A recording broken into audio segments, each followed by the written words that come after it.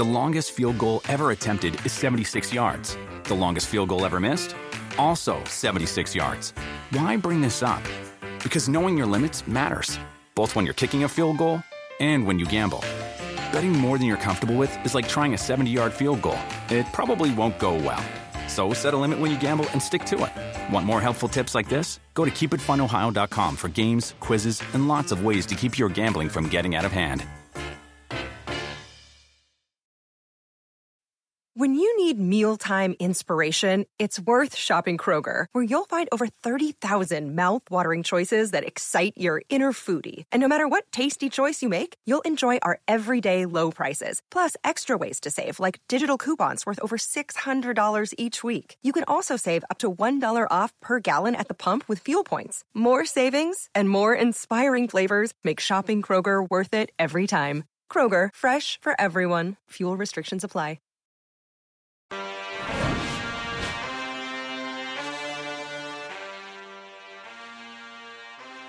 My gosh. My voice is showing it now. I don't know what it was, but 2 days of drinking Woodford, I feel like my voice is more distinguished. You sound now. aged and distinguished. What's wrong with me? Right. What happened to me?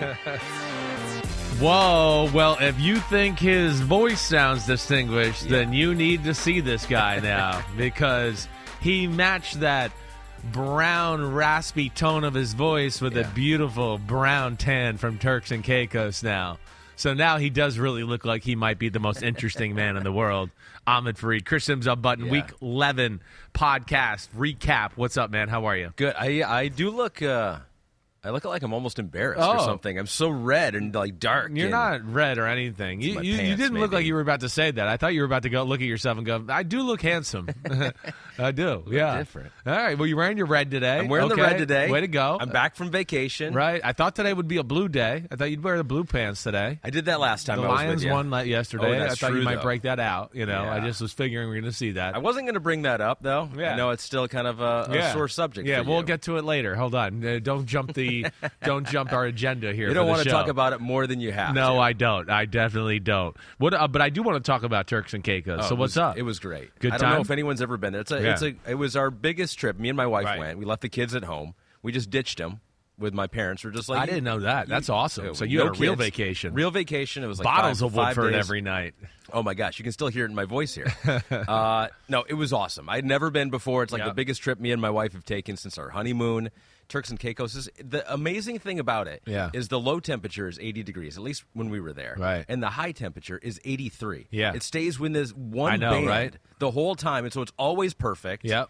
If you're in the sun, it's not that bad because you got the ocean breeze. The wind is salt always water. pretty good there, right? Yeah, I've been there before, too. It is. It's comfortable that way. I'm almost getting depressed talking about it. Yeah, 'cause I it's still wish sad. I You was shed there. a tear. You had to fight them back. Well, when there's you're some leaving. vacations where you leave and you're like, that's about enough time. Yeah. It's good to get back to work, For that one, that was not the case. That was not one of them. I was like, I am literally depressed leaving this place. We did Woodford at night. What did we do? Oh, rum punch is the big rum drink punches. there. Is that what you're doing? That's what I'm Yeah. going to say. You're more in the island feel. And I've got a Fitbit, too, and so I've been tracking my resting heart rate, which Right. has usually been pretty good. It's like in the low 50s. Right. I spent a week drinking. It ballooned up into like 60, I'm 70. sure. Last I heard, drinking's not good for you. Okay, Great. that's Not what great I've heard at all. out there. Not great. But it was awesome.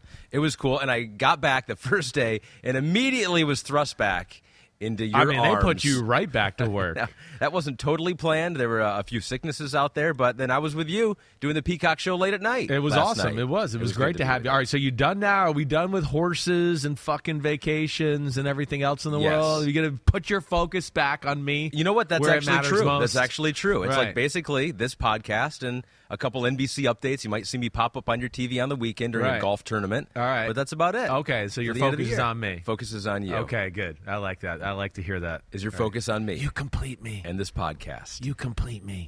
We got to talk about Week 11 Yes. because that's what we do. If we didn't do that, it'd be weird. Yeah, because it this is a would be. football podcast. Right. And Week 11 was kind of a weird week again.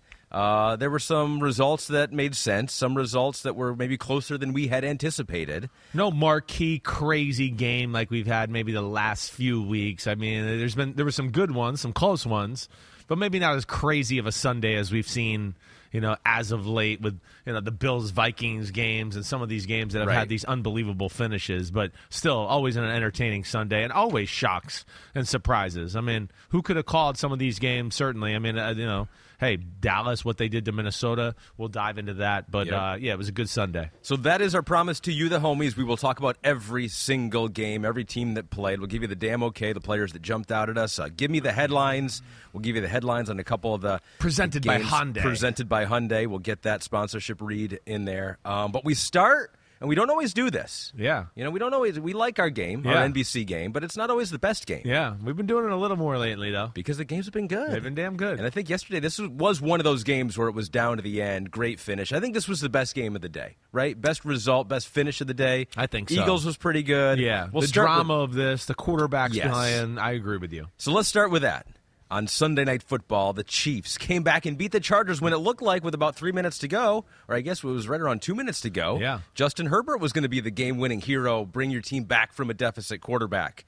And all those fans in SoFi Stadium were booing because they were all Chiefs fans. Yeah, Get out of here. I know, it is. I do feel bad for the Chargers when it comes to that aspect, no doubt. But it was Patrick Mahomes who brought his team back, which should not be a surprise at this point. He's 13-7 in his career when trailing at halftime, so no halftime deficit is a big deal. In fact, a deficit down in the final minute is not a big deal, too.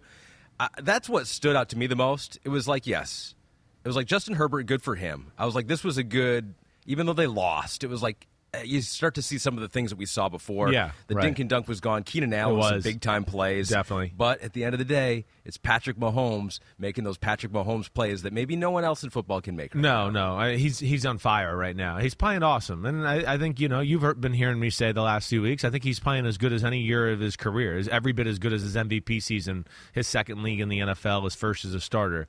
He's just special, and it's just... He's one of those guys that, when the Chargers score a touchdown with 1:46 left, you just go, damn, well, that's too much time. Like, it's going to have to be something miraculous for you guys to win, even though you just took the lead with 4 minutes and you're up by 4 points. It's going to take you something miraculous still to win the football game. It's like maybe they'll score fast enough to give you some time to come back. And or maybe he'll just throw one of those trick shots or be, tied up and try to throw a 20-yard out route with 4 guys hanging on. That's what you're hoping for because, it's almost inevitable at that point. And then really it's the Chiefs. I mean, Ahmed, we were kind of waxing poetically at the end of the football game. It's just like they thrive for those moments. It seems like when they're like, hey, we're down 20? We're down 17. We're down a touchdown with it's like they're almost like, hey, let's play football now. And it's hard not to root for them because of it. It is. It's infectious, and just the way they battle. Again, they're the toughest, passing team I've ever seen in the history of the league.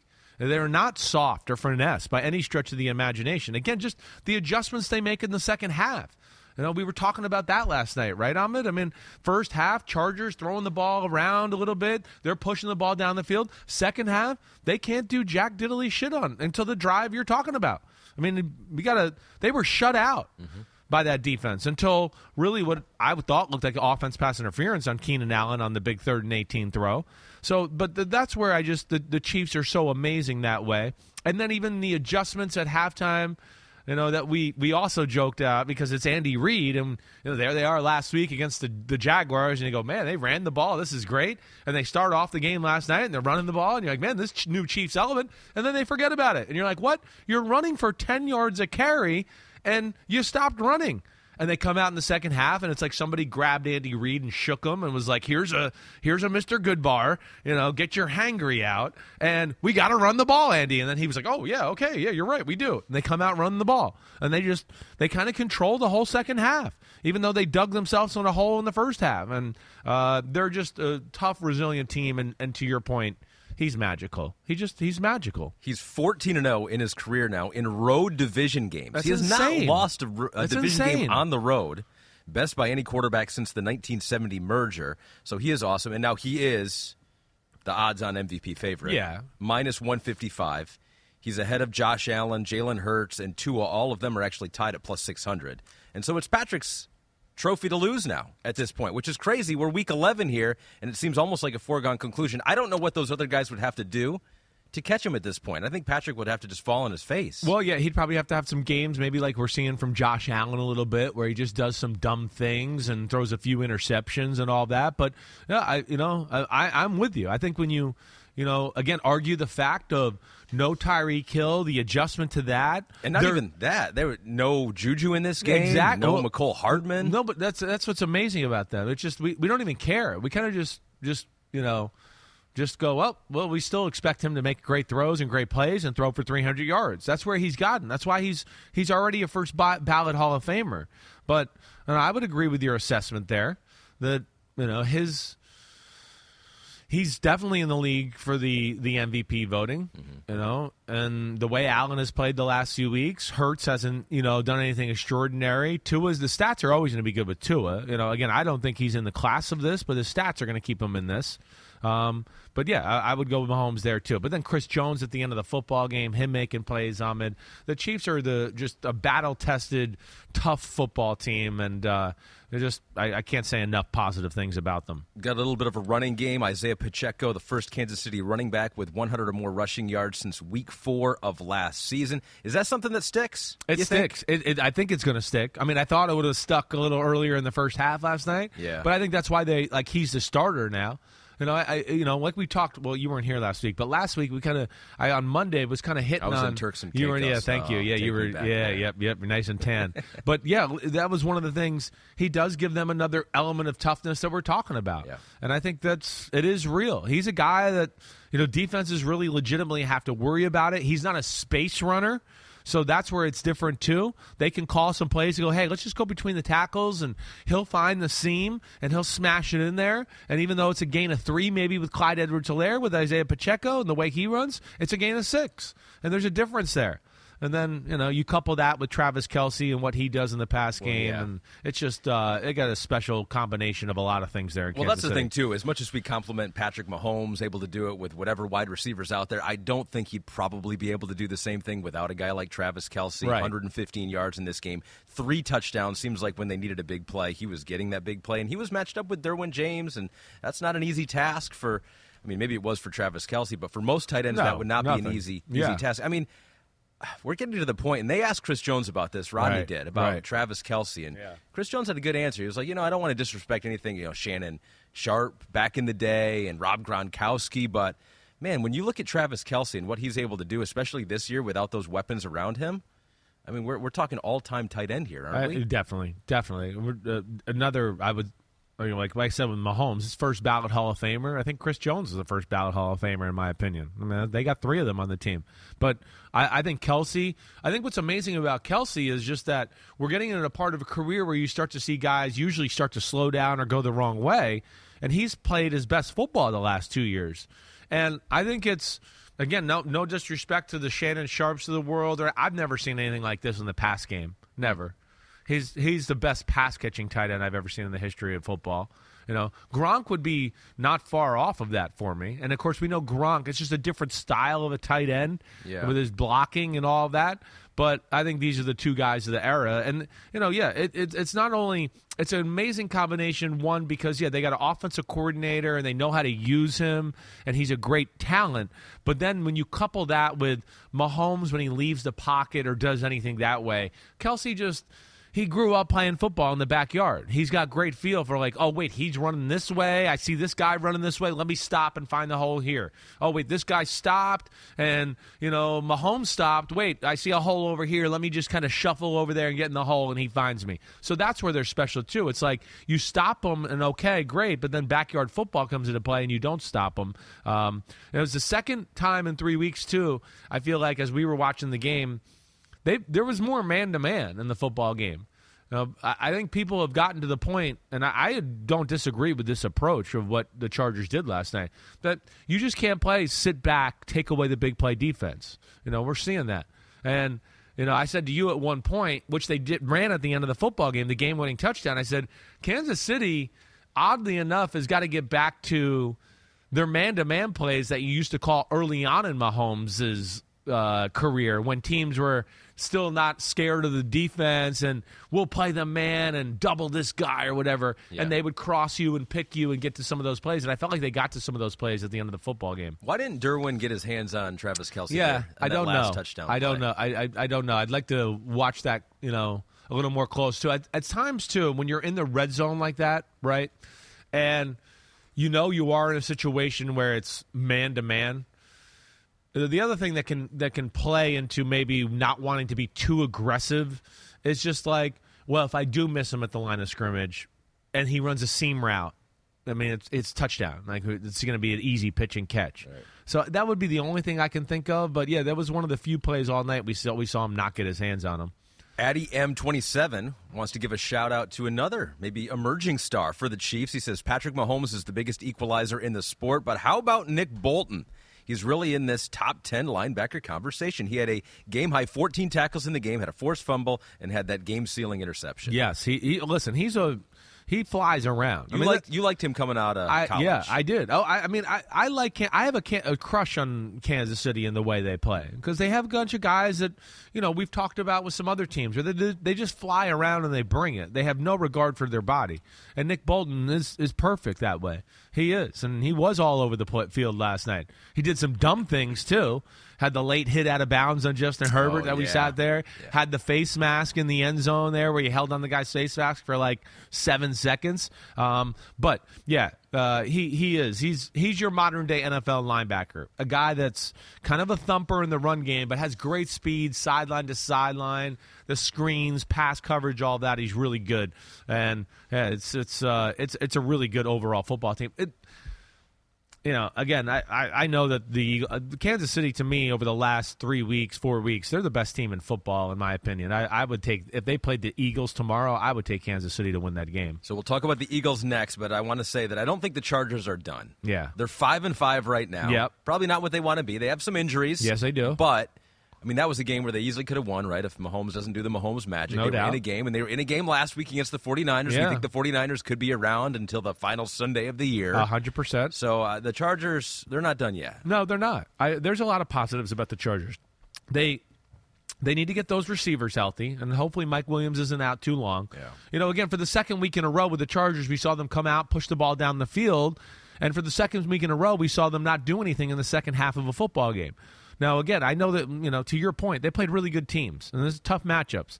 I picked the 49ers and the Chiefs to be in the Super Bowl, so I wouldn't be shocked, right? I mean, they're both good teams. But, yes, I'm not giving up on them. The one thing I've liked about the Chargers is they have shown some toughness here as of late. Yeah. And I do respect that. Eckler's running the ball a little bit.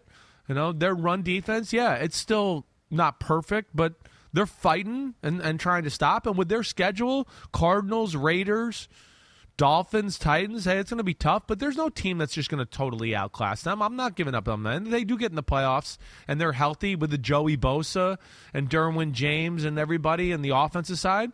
Yeah, they could definitely make a little run and scare you. The second best team in that division, no shame when you have the Kansas City Chiefs, who might be, as Chris says, the best team in the NFL right now. Even better than the Philadelphia Eagles, the last team to lose on the season. That was last week. They bounced back, although it looked like that might not happen. They were down 10 in the fourth quarter. It is the first win for the Eagles since 2010, when they were trailing by 10 or more points entering the fourth quarter. So not a whole lot of comeback wins for the Eagles in the last decade. Jalen Hurts put the game on his legs. He had 86 yards rushing, his most since week 1. 49 of those in the fourth quarter. Was big at the end, converted the fourth down, and then ran into the end zone. So it wasn't pretty, but I don't know. In a season with, 17 games, you're going to have something like this. Exactly right. You're right. And it's a Colts team that's kind of re-energized and found a new way to play. And I think we saw that again, where you got to give Jeff Saturday, some respect there. They're still fighting there in Indianapolis, and they're playing the proper way to what their team is. I think, again, we saw another game with Matt Ryan. They got the ball out of his hands quickly for the most part of the day. They stayed patient with the run game. I saw basically the same 2 or 3 runs that I talked about last week on the podcast, where I said I feel like that's what Jeff Saturday did. He simplified things, just said, wait, we're good at these ones. Let's just keep doing them. I felt like I saw that again last night. It was there. It was there to be had. The Colts messed up some situations. Jonathan Taylor fumbling as the pockets get, as the piles being pushed and all of that. That was a big moment in the football game. But yeah, that's playing the Eagles right now. The Eagles have gotten to that point where they're good enough to turn the ball over maybe one or two times and still be like, no, we're still going to win this game. Mm-hmm.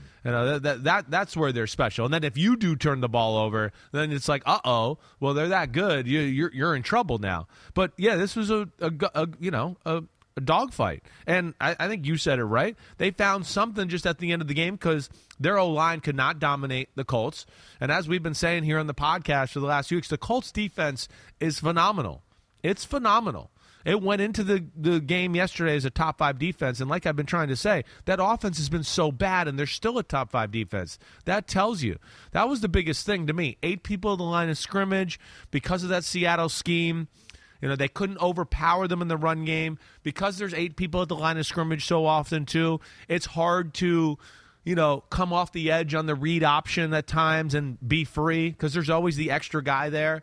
And then they play a defense where they don't let you have big plays. It's press bail. It's cover 3, press bail. Jam them at the line of scrimmage, then just get back and don't let them go deep. So those were some issues for the Eagles. But the quarterback design run at an empty and him just scrambling on a few plays were the difference in the football game. And, yeah, it wasn't pretty. I'm not downgrading the Eagles by any stretch of the imagination. They played, I think, again, like we were just talking about with the Chargers, 2 teams that I think match up well with them in a lot of ways.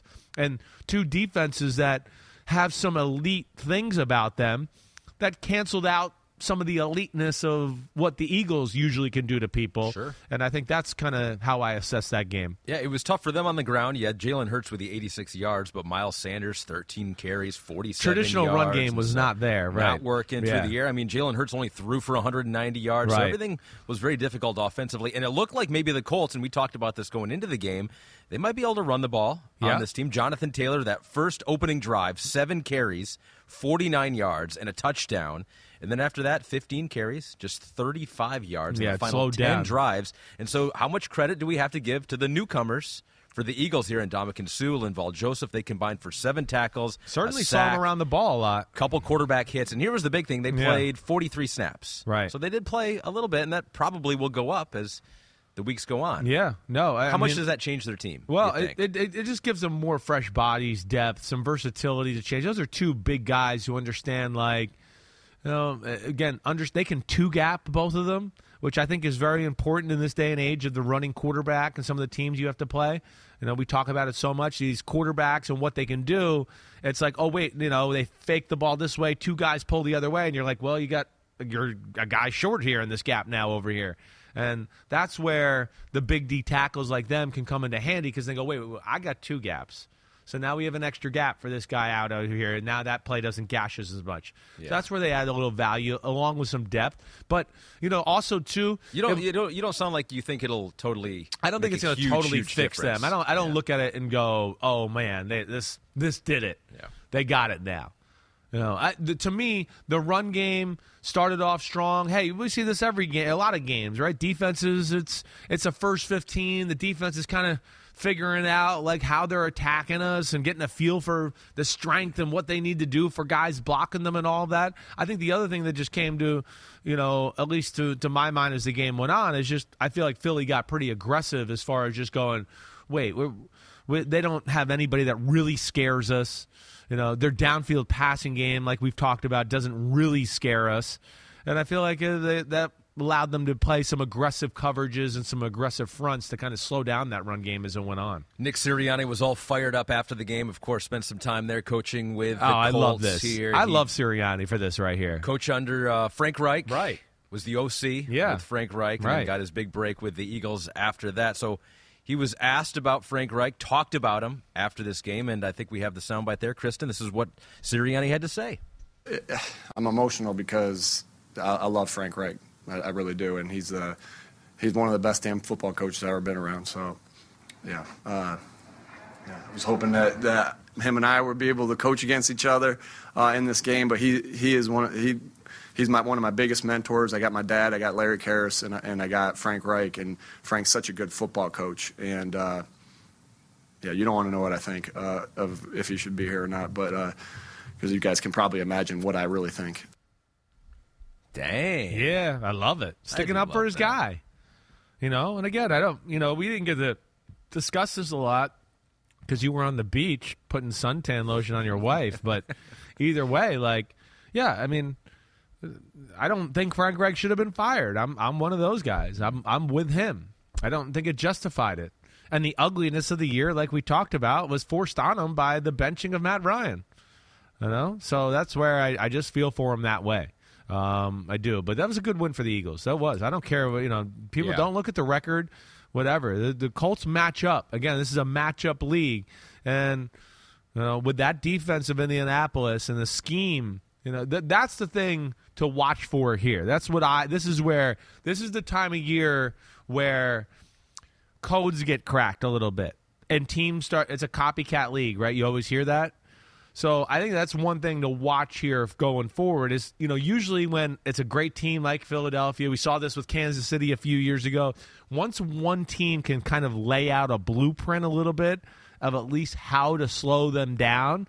Now the next team goes, oh, they did that. Oh, okay, I like that. I'm gonna take that. I'm gonna do that. Oh, and I got my own little thing I think that's gonna help here. And then the next team comes along and they go, oh, wait, okay, Washington did that. The Colts did that. Okay, wait, we can kind of combine that and do that. And it starts to give people an idea of like, all right, now we know how to defend these guys a little bit. So we'll see if that goes on going forward here. But, two really good defensive lines are the two things that are in common, slowing down the Eagles. I don't think there's a lot of teams that have the personnel that are going to do this to Philadelphia that often. And if you're rooting for chaos and Jeff Saturday to get that main head coaching gig, get that interim tag out of there, right? It wasn't hurt by this game. No, it definitely almost wasn't. Won it. 100%. Around any corner, within every battle, and with the dawn of each new day, the threat of the unexpected, the unpredictable, and the unrelenting lies in wait. But Marines will always be there. They are the constant in the chaos. No matter the battlefield, Marines adapt to win, defeating every shifting threat, protecting our nation's future. The few, the proud, the Marines.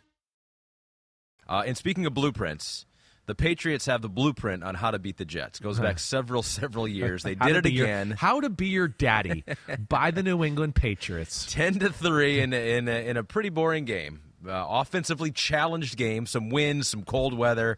Both quarterbacks, it was a struggle for both of them differently in different ways. But, yeah, the Patriots now have won 14 straight versus the Jets. This one came down to a last second with 5 seconds left. Marcus Jones, the rookie, 84-yard punt return, the second longest go-ahead fourth-quarter touchdown in Patriots history. It's the longest since 1962. Just a strange game, not one that you walk away with your, if you're any offensive player, with your head held high. No. But, Bill and the Patriots, as they've done in recent years, have found a way to beat the Jets. What'd you make of that? Well, again, tough physical football game. Both defenses are really good. Both defenses have a great feel for how the other one wants to attack.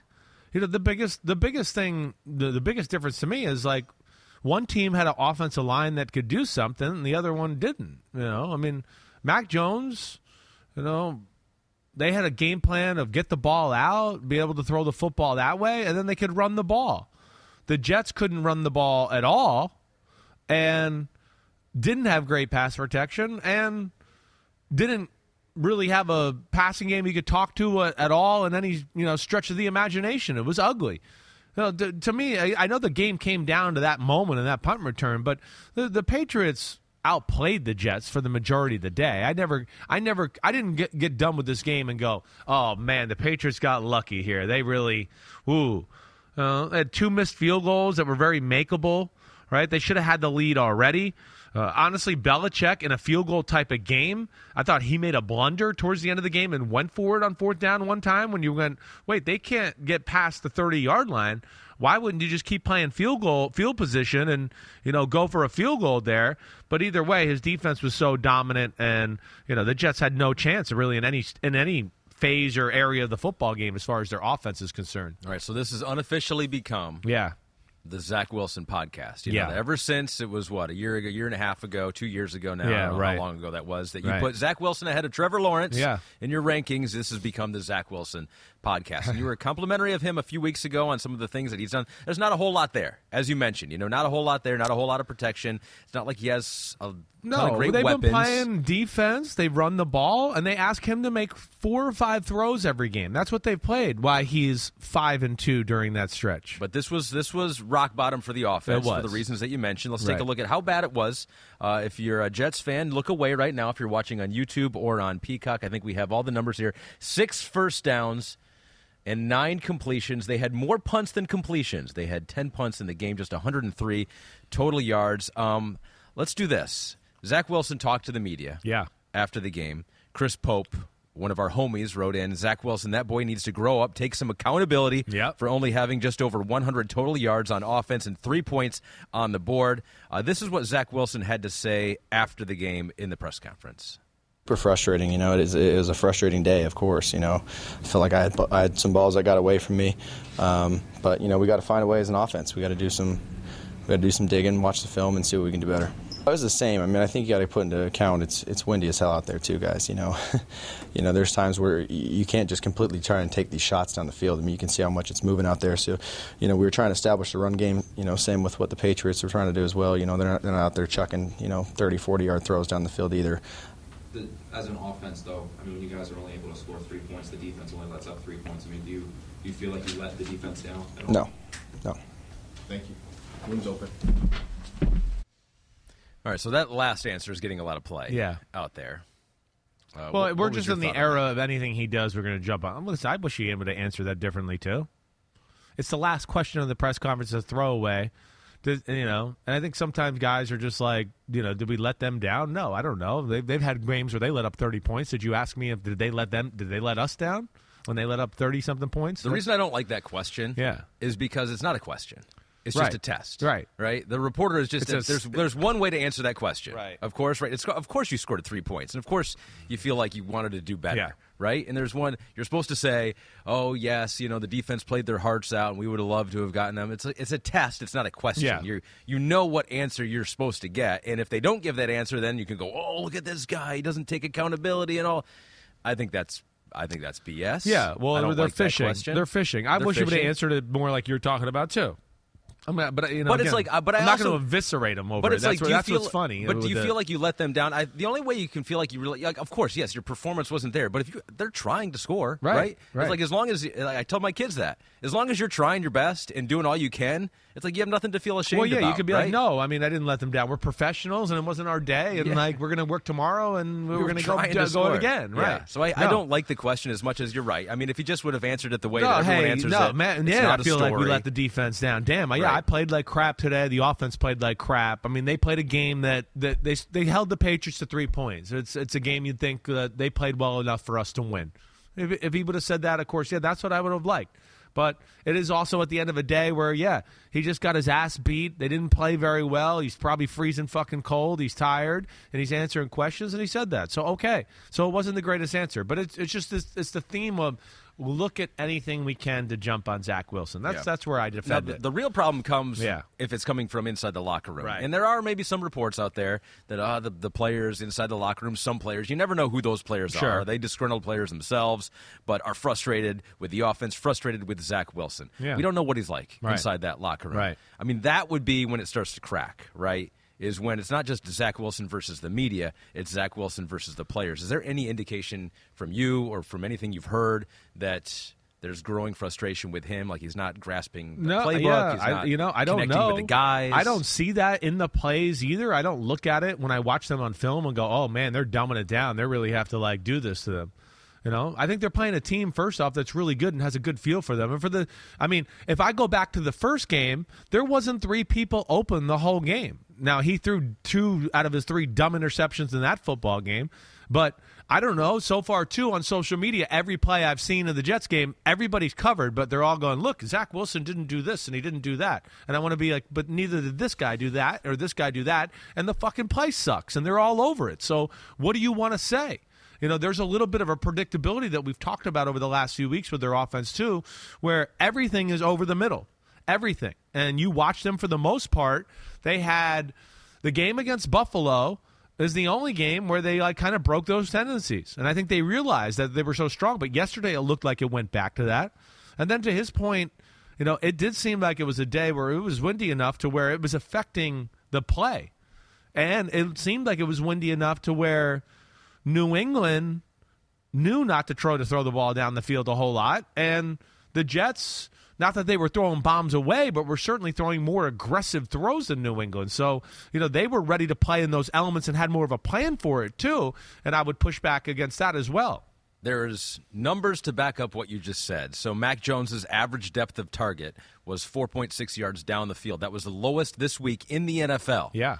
Zach Wilson was 10.6 yards average depth of target. That was the third highest this week in the NFL. So, yeah, the Jets were more aggressive, higher level of difficulty, as Zach Wilson also said to. And I know some people are probably going to get him on that, like an excuse, the windy, da-da-da-da.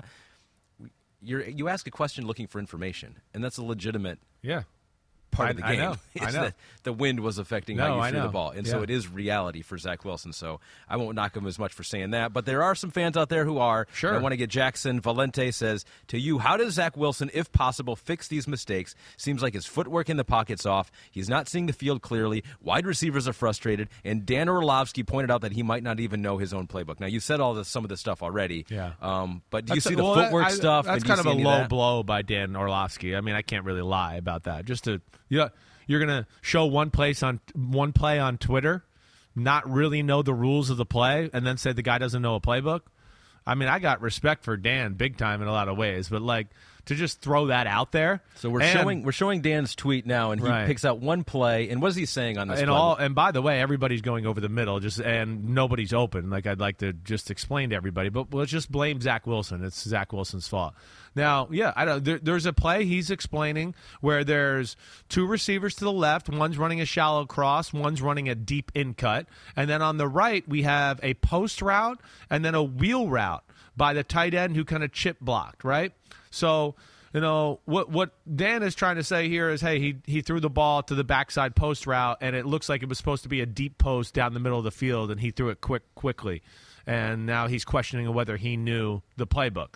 What I would say is, first off, I have some experience with this type of play where in this coverage right here, sometimes the guy that's supposed to run the deep post, the big post as he calls it in this video, it converts because of the coverage into maybe what we would call a glance or a skinny post. And his route and what his eyes look like show me that he was running the skinny post, not the big post that Dan Orlovsky is talking about. He runs 7 steps. He puts his foot in the ground and looks back at the ball like he's supposed to get the ball right around there.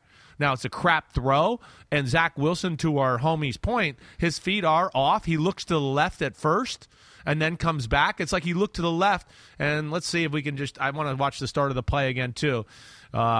Looks to the left like, oh, wait, maybe this is cover 3 or something of that nature here at first, and then realizes, wait, this is the coverage the coach told me to get back to the skinny post. Again, that's where I don't like making comments like I don't know if he doesn't know the playbook when it looks like there's some different rules here, and I've had this rule in place in one of the offenses I was in. So that's where I'm not sure, and again, he played like crap yesterday. I know it hasn't been beautiful. I don't sit here, though, through the 5-game win streak and come away and go, man, he's missing plays and throws all over the field. That's how I judge it off of. That's what I do. Mm-hmm. And I'm not afraid, even though, because I made the guy my number 1 quarterback, I don't give a shit. My ego is not that big, and nor do I care to, say, hey, I was wrong, and this guy's playing like crap right now. I mean, anybody that's been listening to me knows I will do that. Yesterday was crappy. But it was a shitty offensive performance too, and then they to me, one of their biggest problems is some of the young guys just talk too much. That'd be the other thing I'd say. Zach could answer that question better. Garrett Wilson's got to stop acting like he's the State of the Union addresser of the team now, like he's been around and gone to 7 Pro Bowls. You got Elijah Moore talking like he's a bona fide superstar and he should be able to just call for the ball and I should be traded when I want to be like, get out of here. So those are some of the biggest issues around this issue as well, as far as the Jets. But yeah, that was ugly. And we'll see. I'll watch this film, and I'll let you know. And if I see people wide open, then I'll go, man, Zach was horrible. But I know in the game 2 games ago, against the Bills, he was really good. And I know in the 2 games before that against the Patriots where it wasn't good, I came away going, there wasn't like 4 people open the whole day. He threw the ball crappy. I get that. So, and again, the other thing I just want to say is they're 5-2 with him as a starter. They're 5-2. I don't, and it's a weird thing. I know it was ugly, but it's weird. I've never seen a fan base that roots for their team to fail more than the Jets. Chances are you're going to look at the tape and not see a whole lot of wide-open receivers. Well, that's right. I want somebody to show me on Twitter. I mean, Dan Orlovsky, anybody. Show me on Twitter plays where guys are wide open and that he's missing it. Again, I'll get there. I'll probably get there tomorrow before I start to watch that film. But that's where I just want to – he showed me a play where everybody was blanketed. And he's been under pressure the whole game already to that point.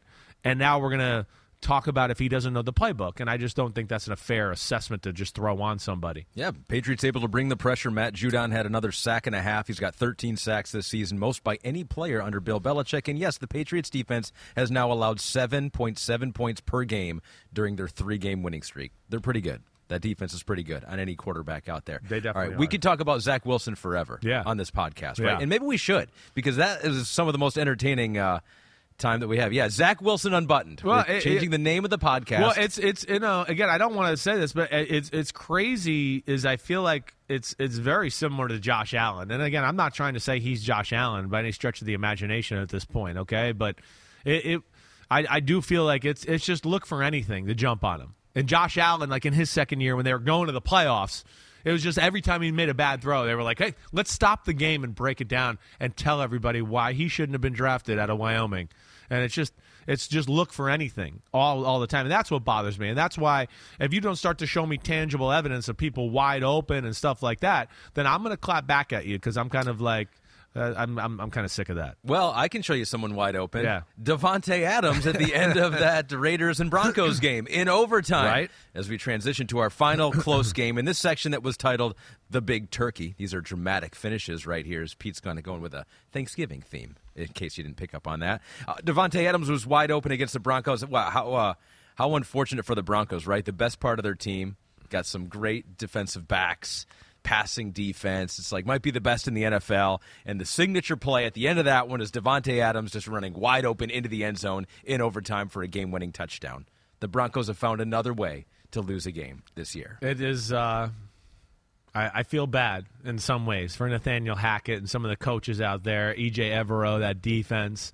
The encouraging thing was it was a day where the pass game did some stuff. I mean, they made a few plays in the pass game. It wasn't like it was totally horrible. The Broncos you're talking about? Russell Wilson and company. I mean, it wasn't like some of the games we've seen earlier in the year where you just go, wow, they can't do anything. They can't get anything going. They did make some big plays. It is all over the place. There's no doubt. The thing that's stinky, too, is the Raiders' defense is not very good. So you would expect that type of performance.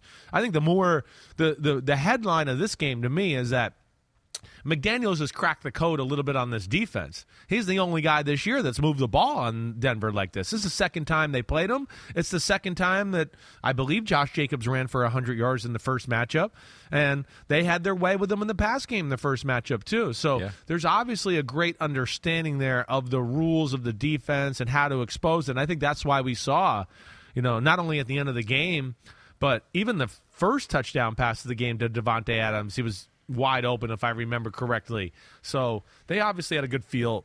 It was a good win for the Raiders, and I'm glad.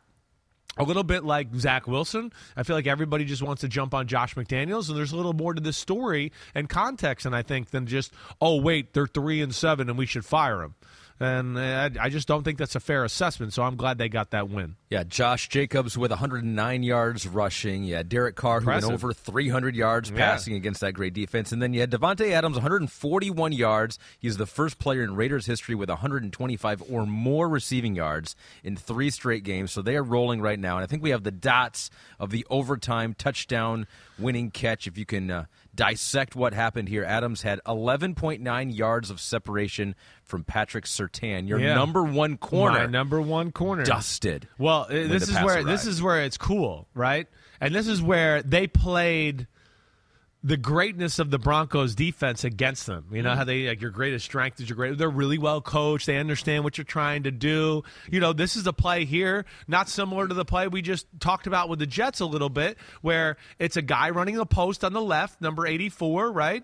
On the right side, you got a shallow cross and a guy that's trying to make it, the guy I'm talking about, the guy, Davante Adams, number 17, trying to make it look like he's going to run the deep cross over the top of that shallow crosser, right? And I'm sure they ran this play a few times, and they run this play every game. Everybody does. And I think Patrick Surtain saw that. He probably saw number 10 go shallow. He sees the formation. He saw Davante Adams start to cross the field, and he goes, oh, here it comes. Post, deep crosser, shallow crosser. I'm going to undercut this so he can't make a play. But I'm sure this is probably, I'm going to guess they've already run this play during the game. Not this play, but the play where he crosses. Yeah. And they probably went, Surtain was really aggressive undercutting this. And they probably held this in their back pocket for a moment like this to go, okay, let's call the okie doke here. Don't cross. Stop when you get in the middle. Come back out. And Surtain, who was still running to defend the cross, good night, game over, see you later. So you would guess with your experience with Josh McDaniels that was a play called by McDaniels. Yes. It wasn't just a feel thing No, from it wasn't Davante a feel Adams, thing. It was a thing where they saw it on pictures. I wouldn't be shocked if it was in the game plan all week of, hey, let's have this in here. And, of course, they overplay this concept, so we got something off of it. We think it could get them. I would bet more than likely, knowing Josh McDaniels and being around him, and even a guy like Derek Carr, that it's something they spotted earlier in the game. So I'll be interested to see when I watch that. But that was a very impressive performance. And, it's I'm not shocked because the Raiders, even though it's a new coaching staff, do have a little culture of, I understand they went to the playoffs last year. There's a little toughness there. Derek Carr's got some toughness. Davante Adams got some toughness, no doubt about it. That was a big win for them, And then what adds to it, also, not only the win, but then the end of the game shenanigans by Russell Wilson, right? Where he should have taken a sack. So here's the good with the bad. Russell Wilson, when they blitzed him, was pretty efficient. Right. 11 of 12, 160 yards. I don't know why you would blitz Russell Wilson right now. That was you know me. Struggling quarterbacks, what do I always say? Yeah, don't make it easy. Don't make it. Oh, they're blitzing. Here's my one-on-one. I don't have to read anything. And I've had a horrible year of reading stuff. Yeah. So now you don't make me read anything. I did not understand that about the game yesterday. I will say that. As I watched a few times, I kept going, why are they putting him in the only position he's shown to be able to succeed this year? Why? So that was a little surprising. Sorry, but like you brought up, he threw that incomplete pass on 3rd and 10. It was after the 2-minute warning. Yep. It gave Las Vegas a minute 43, so Raiders were out of timeouts. Yes. So they could have run it down to a minute. Raiders would have had less time. Maybe they still would have gotten in field goal range. Yep. Let alone, I think he really has the crosser, and like a guy like Russell Wilson is making $45 million a year, I'd go throw with the rifle, hit him in the chest. I mean... So it was doubly bad. To me, it was doubly bad because, one, yes, the situation itself. Like, if you're not going to throw it or you're not going to throw it with the intent to complete it, then go down and take the sack and let the clock run. Yeah. Right? Instead, but what I want to say is, wait, this is Russell freaking Wilson. We're talking about a Hall of Famer here. Like, there's a guy, I think it was Courtland Sutton. Again, I got a lot of damn plays and names and shit going through my head right now. I'm pretty sure it was Courtland Sutton where I go, he's got him beat by a step. Hit him in the chest. Game over. See you later. Go back to Las Vegas. Instead, he does that, and now they're up by 3, and he gives them a chance not only to go kick the field goal to tie it, but now have plenty of time to go, hey, if you want to go down and score a touchdown and beat us, I've thrown the ball in the dirt for you to do that. Thank you. And remember me next time I come to Las Vegas. Comp me at the Wynn Hotel, all right? I mean, so that's where it's a little crazy. They skirted the touchdown, but it got dicey because of that decision, and the Raiders were right down there with a chance to score. Denver has scored 14.7 points per game. That is dead last in the NFL. If they had scored just 18 points every game, that would be still 6th worst in the NFL. Gosh. But they would have a 7-3 record. And, Pete, does that mean that this game would have been a loss for them? Because I would argue that if they scored 18 points per game, this game would have been a win because they would have won 18-16 in regulation there, right? 8-2. We're going to change it to 8-2. So they scored 18 points in regulation every game. They'd be 8-2. That's just how good I hope that they don't defense fire has been. Nathaniel Hackett here either. He gave up his play calling duties for the first time. Right, which is a shame. It's laughable. I just want to go. Yeah, he's got to give up his play calling duties because the quarterback won't throw to anybody that's open. Again, that's where it's a little different to me with the Russell Wilson, Zach Wilson thing, right? The Wilsons here, we talk about it. We've shown some plays on social media. Everybody who's doing the games that does it, we can show you plays where people are wide open and he doesn't throw it to them, and we don't know why. But now the coach has to answer those questions, give up his play calling duty, even though people have been open for you to be good. But we have to act like we have to go back to the drawing board and figure it out and play the politics of bullshit of the sport. Because the quarterback, and that's where I will defend Nathaniel Hackett right now. Again, there's issues obviously, but the biggest issue is still the quarterback of that team. Yeah, I think they had a better offensive game against the Raiders last time. They did. They 100%. played the Raiders, so yeah. It didn't help, at least versus this specific opponent on this specific week. Now we get to our next section, which we like to call "Damn Okay." Damn, I'm okay. Damn, I'm okay. Yeah, no, I mean, yes, I'm okay. The legal gambleizing. Oh, baby. I am Chris Sims. I'm okay. Damn. Okay. And this section has been titled, in honor of Thanksgiving coming up here, the Mashed Potatoes Edition. This is the NFC East Blowout Edition, as we do our Damn Okays as well. We start with the Dallas Cowboys throttling the Minnesota Vikings. Felt so bad for Mike Florio. Mike's Vikings fan. Everyone knows that, but he doesn't want to. He doesn't want to get hoodwinked, right? He doesn't want to buy in. And he sent his son up to this game. Oh no, his son Alex went to this game. He was so reluctant to get roped into the Vikings. He was the one that was like, pump the brakes. Let's not get too excited about this team. They haven't beat anyone of note yet, and then they come back and beat the Bills, and he goes all in. You could tell. He was like, finally, they've arrived. I think he was they had him number 1, the Vikings number 1 in his power rankings. He was like, I'm all in. And then they go. Now he'll give them the Italian vendetta. Yeah. And he'll drop them like 12th in the rankings because he's mad at them. He might be done with them forever now. This is an embarrassment to Mike Florio. If he didn't give up on them by now, he ain't giving up on them. 40-3. It looked like maybe the Vikings gave up on themselves at some points in this game. But we're going to give the damn okay to a guy you've been pumping up for a couple years here on the podcast. Tony Pollard was the guy, even though Zeke came back. Yeah. A little limited, missed the last couple of games with injury, but worked in, did score a touchdown. But Pollard was the man. Some big plays out there. The running game, the passing game, 80 yards on the ground, 109 through the air. I mean, that guy looked like the best running back on that team, and in this game, he looked like one of the better running backs in the league. I think it's not like crazy to say that he's one of those kind of guys. I mean, when you talk about running backs who are in space, who are dangerous in the football, I mean, you're crazy not to bring up Tony Pollard's name. I mean, how many weeks in a row do we got to watch the guy run for a 50-yard touchdown before we start to go, he's kind of good?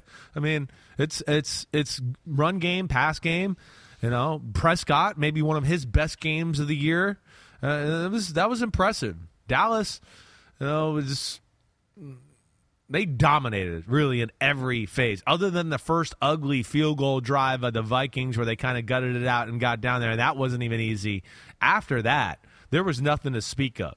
I think the thing you look at with Minnesota is, one, I don't think their running game is as dominant as people think it is with Dalvin Cook. I think the numbers are maybe.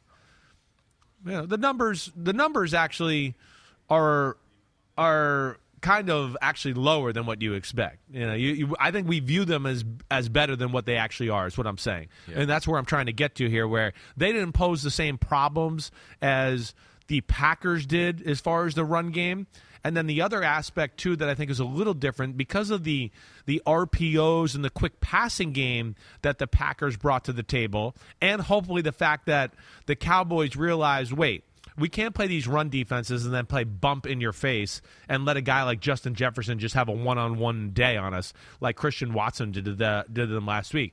To me, one of the things I looked at early on in the football game is I saw Dallas crowd the line of scrimmage, and when it was a play-action pass or a pass, they backed out, and it wasn't man-to-man coverage. They played zones, and they're a good zone football team, and they're creative doing that. And when you do play zones, the quarterback's got to drop back, read the coverage, he passed the ball maybe one extra time, boom, Michael Parsons hits you from behind, and now you strip sack fumble or something like that. But that to me, again, is just the Cowboys can go to the Super Bowl. They show games, quarters, moments of going, that's like an extremely dominant special football team. And when their offense plays like that and their defense doesn't play overly crazy aggressive like that, you could see what they can do. And it's a misleading loss. Minnesota's not 37 points worse than Dallas, but I do think it showed some of the things we've talked about with Minnesota, why I never viewed them as one of the top teams in football. And it's 3 weeks in a row they've been outplayed. It's just they're fortunate they're 2-1 in that stretch, where the other team played better than them, but they won 2 of them. There's something to that. I don't want to take away the credit, certainly, but that was an ass-whooping yesterday. Yeah, the Cowboys scored on their first 7 possessions. 37-point victory. Gosh, was it the first 7? Yeah, 4 touchdowns, 3 field goals. Woo! It was the biggest Cowboys road win in franchise history for a franchise that's been pretty good in their history. And, yeah, defensively they were dominant too. 7 sacks, most in a single game since 2008. Micah Parsons had a couple there. DeMarcus Lawrence was awesome once again for them. So it was just total domination. And the Cowboys, you think maybe they don't need any more talent, but who knows? Maybe they'll get some, right? Rumors out there that perhaps Odell Beckham Jr. is on the way, right? So I think I've heard out there Cowboys, Giants are showing some interest in Odell, bring him back home. So here's some tweets. Odell was watching the Cowboys game. He goes, "They went crazy today," with the eye emoji, and then DeMarcus Lawrence wrote back, "They sure did. Make the right decision." Then Micah Parsons, the eye emoji 3 times over, and he goes, "Come on, then." Yeah, he's going to Dallas. He's going. You think so? I do. I don't think he's going to go to the Giants. I don't think so. Is that just as you protecting yourself? You're just like, I don't want to get my hopes up. I would love it. I would love it. But you think he'll? And I've heard that I've heard from teams, and I've heard that there was interest as far as Giants and Odell even wanting to flirt with the Giants once again, right? The price tag's going to be interesting, as you've heard me say. I know that's a thing here. The teams are a little taken back by how much money he was asking for or expecting. I think he's looking for a little security here, but. Yeah, it's funny. It seems like the Dallas, and I haven't snooped around about this over the last 2 weeks. I kind of let it go. It doesn't seem like the Buffalo thing is percolating like it was, which I don't know why. And just, again, Ahmed, people who are from that region of the country, he's from Louisiana. It's Dallas is king there in professional sports. They own that region of the country. I mean, that's a big deal. It's one of those things where you're from Louisiana and, grandma, grandpa, aunt, uncle are like, "Hey, you going to go play with the Cowboys? You going to play with the Cowboys?" I mean, mom and dad are saying it. It's just, I feel like it's going that way. And, they have all the things we've talked about that make sense for him and he makes sense for them. And it certainly seems like it could be a match made in heaven, no question. It does, and it's just money. Yeah, it's just money at this point. That's going to be the big draft thing. Capital. Right. It's just money, and it may be a longer-term deal than you might want, but you're close. You're close. You got the weapons, and you could add Odell Beckham there. So we'll see if that happens for the Cowboys that are very close to the Philadelphia Eagles in how they're looking on the field right now. And you've been saying that for a long time, that you wouldn't be surprised if the Cowboys, you're like, there's not much separating these two teams. And I think probably more people are thinking that after this game. Yeah, again, I don't, and that's no disrespect to the Eagles. Again, I really, but I look at Dallas as, hey, the Dallas, the Eagles, the 49ers, the Kansas City Chiefs, the Tennessee Titans, the Buffalo Bills,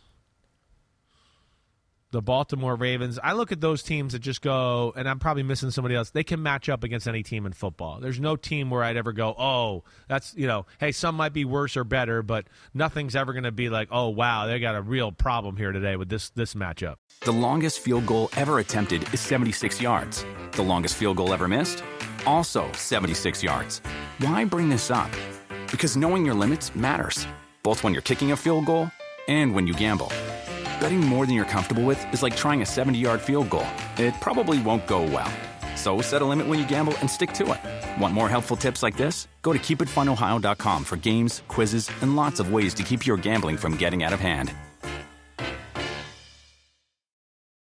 And you look at the NFC East, there are 3 really good teams in this division. You got the Eagles, you got the Cowboys, and you got the Commanders here, too. We'll get to your Giants here in a second. Okay, Pete told me to shut up. He doesn't like it. Pete's still on the bandwagon. We'll get to the Giants and the Lions game here shortly. But now it is the Commanders who looked really good. I mean, this was a dominant victory against a team that is used to giving up dominant victories. Yeah. The Houston Texans, 23-10. But they did all the right things. It was 4 sacks, 6 quarterback hits, 5 tackles for a loss. You had Jonathan Allen looking spry on that defensive line. Chase Young's not. We're going to see him, next game come back? And so that's going to be very scary. The Commanders, even though this wasn't a game that you look at and you're like, oh, Houston Texans, yeah, they're supposed to beat them. What they did against the Eagles, they're starting to look like a team like this makes sense how they could get into the playoffs and then give some teams some trouble. Do you agree with that? I agree with that, Ahman. And let's take into context, too, like what you're saying with Houston. Houston played the Giants last week, and it was a close football game. I mean, damn, they drove down the field. Dameon Pierce fumbled inside the 20-yard line. He threw an interception in the end zone to the Giants. So Houston, even though their record's not great, they've been a pain in the butt. Before that, they played the Philadelphia Eagles. It was 14-14 at halftime. So they're not a team that anybody's really just blown off the field. And to your point here with what they did and how they played, this game was more dominant than 23-10. They were clearly in control of the football game throughout. And Washington, to what you're saying, Ahmed, watch out. They're a team, yes, that I look at. They get in the playoffs, they could be scary. For the second week in a row here, we're talking about run game that gets going a little bit, and they don't need much of a run game before then, oh no, now it's great looks for Curtis Samuel and Terry McLaurin, and then Heineke, we know he's going to make a handful of plays, but yeah, I just look at that and go, their defense is special and can keep them against anybody, and the offense has got it going now. And even with that yesterday, there was a few times in my row I wrote Heineke. He missed some big throws in the game where there were some people that were wide open for some huge passes. He missed them, but it didn't matter, for the most part, the way they controlled the game. The defense get the ball back, they run the ball, and then, he found his rhythm again, and they made some plays. But game was 23-3 or 20-0, right? Or 20-3 for a long time, and you felt like, man, Washington kind of took their foot off the gas pedal, and they got a garbage time touchdown, the Texans. Well, at halftime, Washington had 246 total yards. Houston had 5, the lowest by any team in the first half of this season, which I would have thought it would go back many seasons. But maybe it does, but no team had just had 5 yards at halftime. Washington, they had that 1-4 start. Now, they've won 5 of their last 6 games. I think we have a graphic on how much the defense has turned things around. They've figured things out here in this 6-game stretch here. They're allowing 10 fewer points per game now in the last 6 games as opposed to the first 5 games of the season. Takeaways is another huge number. The first 5 games, it was just 1 takeaway. Last 6 games, it is 12. And so, yeah, they're doing all the things that you look at. You look at that, you're like, that's a team that could do some damage in the playoffs. Yeah, they're creative. They're creative on the defensive back end as far as coverages, and then the front four, as we talked about a little last night, it's just special. I mean, there's no other way to say it. It's the most dominant duo of defensive tackles in the game. Montez Sweat's probably one of the most underrated pass rushers in football. And then to have Chase Young coming back, watch out. Washington is definitely one of those teams that could upset some of our pretty playoff matchups that we might want to see, in the divisional round or whatever. And we go, man, Washington's here. I wanted to see, Eagles, Cowboys, and they upset one of those teams or something like that. They're definitely capable of that. They're like, all right, let's get behind Taylor Heineke, and then they go. And they went behind Heineke. Thank you for that. I'm glad you led me there because Ron Rivera said it's him going forward. Thank you. Yeah, I mean, we knew that, and it should be that. And I feel bad for Carson Wentz in a lot of ways because a lot of problems that were there when he was the starting quarterback were not because of him. But either way, you got to ride this hot hand, and the team does seem to rally around Heineke. That seems to be a real tangible thing. And now Houston currently owns the number 1 and number 7 overall picks in the 2023 draft, thanks to that trade with Cleveland. Yeah. So wow. 2 in the top 10 right now. The Detroit Lions are screwing up their draft pick. I'll tell you that How right now. dare they? Although they get the Rams one, which is starting to look better and better as the year yes, goes on. Is. But damn okay to Aleem McNeil for the Lions. Had a sack, 3 quarterback hits, 3 tackles for a loss. Yeah. An NFL high 10 quarterback pressures this week per PFF. Sounds like a Big Butt of the Week award winner. It certainly does. As the Lions came back, didn't come back. They just beat the Giants in this one. Well, they were down 6-3. Okay, there you go. Yeah, it was a big comeback. Huge comeback. 31-18, the final score. And let me just go. Trist and Stout, good name. Trist and Stout tweeted in. Says, Trist and Shout. Oh, Shout. That's right. Okay, Trist to and play Shout. on words, right? Like That's twist right. and shout. I thought it was like Stout defense or something like that. But you're right. Trist and Shout. Can we get a damn okay for the Lions defense? 3 weeks in a row, defensive stands have won the Lions games this week, holding Saquon to 22 yards. One of the weakest units in the league through 8 weeks has really stepped up the past few weeks. Have they turned things? Is this real? Is this what we're going to expect now from the Lions going forward? Have they turned a corner? I think they've turned a corner in the fact that, it's not just like you're not playing the Lions anymore and you can look at it and go, we're just going to steamroll them and we're scoring 30 points. I know Justin Fields and company did, but that's an offense that's pretty special, and people are trying to still figure out the answers of how to defend them. But between yesterday and the way they looked, 2 weeks before this against the Green Bay Packers, where, again, Green Bay moved the ball, made some mistakes, but at least it was a positive day defensively. McNeil was one of those where I kept looking up going, how is Big 54 in the backfield so much? I love the Liam McNeil. Remember, he was one of our top D tackles at NC State, the year he came out. He's a load to move, but I think that was the story of the game. It was kind of, you stole what the Giants usually do. You guys ran the ball. You guys stopped the run. You guys caused the turnover to give yourself the extra possession. It was 6-3, and I'm going, man, the Giants got a hold of this. I think we're okay. We're gonna be all right.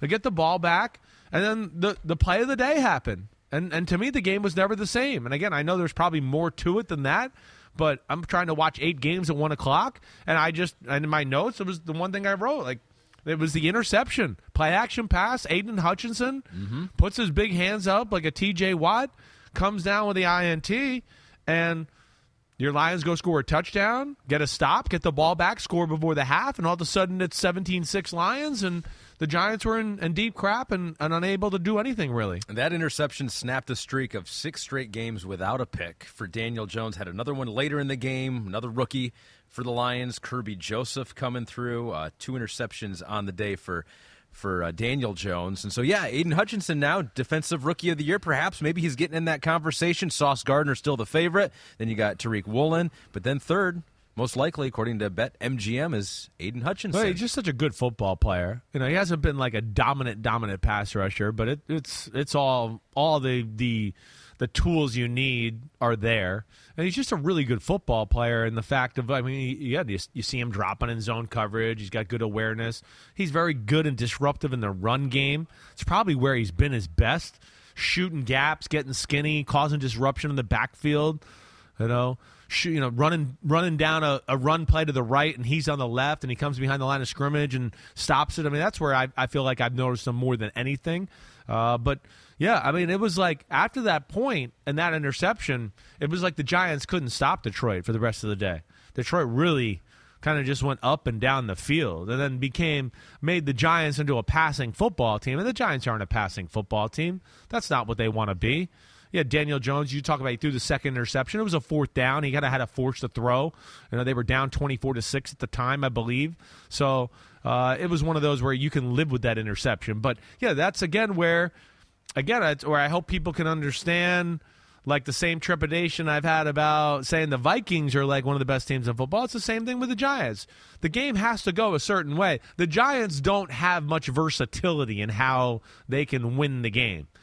It's we know how they have to play. And if you're more than, 7 points, 10 points late in the football game, that just seems like it's a lot for the Giants to overcome, or they got to make something happen and make a big turnover, or you got to make a mistake, which was what they did do in some of those games. They were down 7-10. Well, it seemed like it was set up for the Giants in this game because you're going against the second worst running defense in the NFL. So you got Saquon Barkley, who ran the ball 15 times, had 0 longer than 4 yards. Which is crazy. So could not break the big one. Could not even break one more than 5 yards in this game. Close. No, Daniel Jones was the only thing that happened in the run game. Yeah, and so they could not run on this Detroit defense. That might be getting better, and they have their first 3-game win streak since 2017. We'd be remiss not to mention Jamal Williams, 3 touchdowns, has 12 on the season. That's amazing. Leads the NFL right now.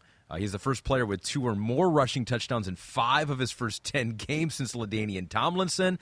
They weren't, epic runs. They were down by the goal line, but there's a skill to that. He's got a nose for the end zone. Exactly right. There's a skill to that. There's certain guys that's where I love like Tony Pollard and Ezekiel Elliott. Ezekiel Elliott, give him the ball inside the 5, short yardage situation. He's got power. He's got a great feel of kind of where to lean, where to go in those type of plays.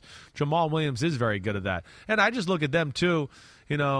I also look and just go, man, can DeAndre Swift get totally healthy to where we can see him, unleashed again? Because there's plays in that game, even in last week, where I go, hey, I like Jamal Williams and I like the other running backs they got, but if that was DeAndre Swift, that was an extra 20 yards on that play. There's some meat being left on the bone because they don't have a really talented, explosive guy. Swift is clearly that guy for their offense and their running backs. They are rolling now, though, the Detroit Lions, and now they will get embarrassed on national television for everyone to see. No, they won't. The Buffalo. It's what happens a lot of times. We get our hopes up. We're like Mike Florio on the Vikings. We get our hopes up. I think you guys are going to be you're going to be a pain for their defense. Oh, no. I do think that. Now, can you corral, number 17 at 12:30 on a Thursday afternoon? Pete wants to know who's more likely to be embarrassed on Thanksgiving, the Giants versus the Cowboys or my Lions against the Buffalo Bills? The right answer is both. We're both going to be embarrassed. I think if there was an embarrassing spread is 9 for both games. I'd be more scared maybe for the Giants right now to get blown out than I would be Detroit. Yeah. Pete's scared too. Yeah. All right, so the Bills, though, they had a lot going on this week. As we move on to the stuffing section of our Monday recap pod, good teams taking care of business. Yeah. And that's exactly what the Bills did here. It wasn't anything crazy. The Browns actually had some chances to take a couple touchdown lead early in the game. The Browns controlled the game, Ahmed. I'm glad you started there. Early on in the football game, I mean, the Browns were playing better football for the first quarter and a half of the game.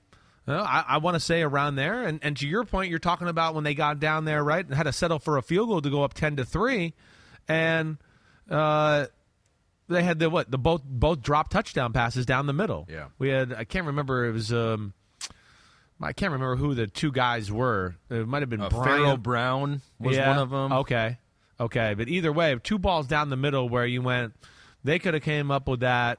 Put themselves in the driver's seat, and that I don't know that point. I guess the game was 7-3 Bills at that point, or 7-3 Browns. Excuse me, and they could have gone up 14-3. Yeah. Instead, only go up 10-3, and then have the subsequent drive of Jacoby Brissett fumbling the quarterback snap, which I believe was either the next drive or the drive after that. So it was a game early on where you went, man, Buffalo doesn't look like Buffalo here. Yeah. They might get caught off guard here today. And passing game, people were wide open. Jacoby Brissett was tearing them apart. Josh Allen didn't look very good. But slowly but surely, the Bills got it going. And really, I would say about halfway through the second quarter, started to kind of control the flow of the football game. And they got the running game going. We saw it last week versus Minnesota. They had 175 rushing yards, although 84 of that was from Josh Allen. This week against Cleveland, not a good rushing defense. Right. So you always but a want to real caveat run that. game. Exactly. That's the But question. It was a real run game. Right. 171 rush yards, only 7 of those by Josh Allen. You got Devin Singletary with 86. James Cook got rolling. Biggest game for his young career so far, 86 yards for him. So, yeah, that's the question. Was that real? Is that sustainable? What we saw there, was that just against the Cleveland Browns? I don't know. I want to tend to lend to more towards it's the Cleveland Browns. Anybody and everybody can run on the Cleveland Browns. As long as you have some sort of a pass game where they have to worry about it at all, then you can gash them all day long. And that's where I want to. That's, again, where I go, I don't know if it'll be as easy against your Detroit Lions. And then the way you guys run the football, too, you can pose some problems to them where they got to, bend like they did in this one where they overplay the run and now it's big plays in the pass game. That's kind of what happened in this football game. So, no, I'm not sold on it. But I think the big point is this. To get the win with no practice on Wednesday because the team's got a lot of guys that are sick and beat up, then Thursday have a practice, Friday have Zoom meetings and do nothing, Saturday do nothing, and just find a way to get to the airport to hopefully get to the game and then play. I mean, it's not shocking that they came out kind of looking rusty and not that good early on in the football game. Yeah. So I got to give them a little credit for kind of battling through the week and the circumstances after that loss to the Vikings, and then still win this football game and end up kind of winning it handily. I will give, Sean McDermott and company a lot of credit. And now they get to play in Detroit again on Thursdays. They probably go back home, right? They're not just staying in Detroit. No, yeah, they went home. They did. I know. I home. wondered that, too, if they might just stay and go, so what, we'll stay here because, you're going to travel on Wednesday for a week like this. Right, but they wanted to go back home, shovel their driveway a little bit more because all that snow prevented this game from being played in Buffalo. But they did the nice thing as they were leaving, and Detroit social media asked them to do this. They said, hey, take care of everything. Turn out the lights when you leave. They go, don't break any tables, which we're like, well, the players don't usually do that. So you might need to tell our fans. They might not listen. It was good social media. It was good. It was good. So here, if you're watching on Peacock or YouTube, you can see Bills' social media. They're turning out the lights, locking the doors. It was I enjoyed that. The Bills,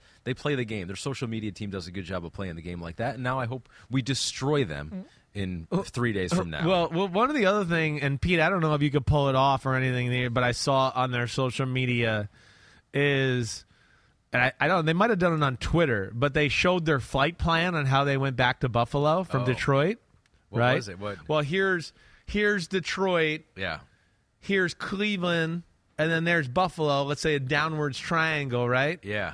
They made the flight. They released a thing on social media where they took their flight plan. They flew to Cleveland and made a W, and then flew to Buffalo. That's pretty. So good. that was pretty good. It was. I thought that was pretty creative. Some of these teams in their social media right now is it's just top notch. Well, you know what? Really I always say this. You can tell which teams kind of like the suits, the head honchos, the people wearing ties, don't give a whole lot of pushback to the social media team. They just let them go. Yeah. They don't have a fear Right. of their social media Right. team doing something that's They're going to embarrass trusting them. They trust them, and so then those teams that have that trust Here it is. Look do at some it. cool things. So It's here it pretty is if good. you're Look at watching. this. There it is, the W all over Cleveland. It's really good. Then back to Buffalo. There they are. Yeah, I got that W over Cleveland. What if that's just always? Yeah, they always do that. It's like taking the lap around the stadium, right? Didn't the Raiders do that Raiders in Kansas did that City or something like that? Maybe they'll pay for that. Maybe next time they play the Browns, we remember what your plane did to our city. Yeah, put an L over Buffalo maybe next time, Pete says. So a feel-good game for the Bills. They're back on track. We'll see if they can get another feel-good game against my Detroit Lions. It was a feel-good game, although not a very easy game for the Cincinnati Big Play Bengals in a surprisingly high-scoring game this week. 37-30. I think you could have seen the Steelers maybe grinding out a game with the Bengals if they were going to stay in this game. Well, they did stay in the game, in a high-scoring game, which was quite surprising. But the Bengals have now won 6 of 8 games since their 0-2 start. They figured out a way to win this game. I didn't have my eye on this game a whole bunch, Chris, so I don't know exactly what the storylines were, but Joe Burrow threw for 355 yards, and T. Higgins caught 148 of that.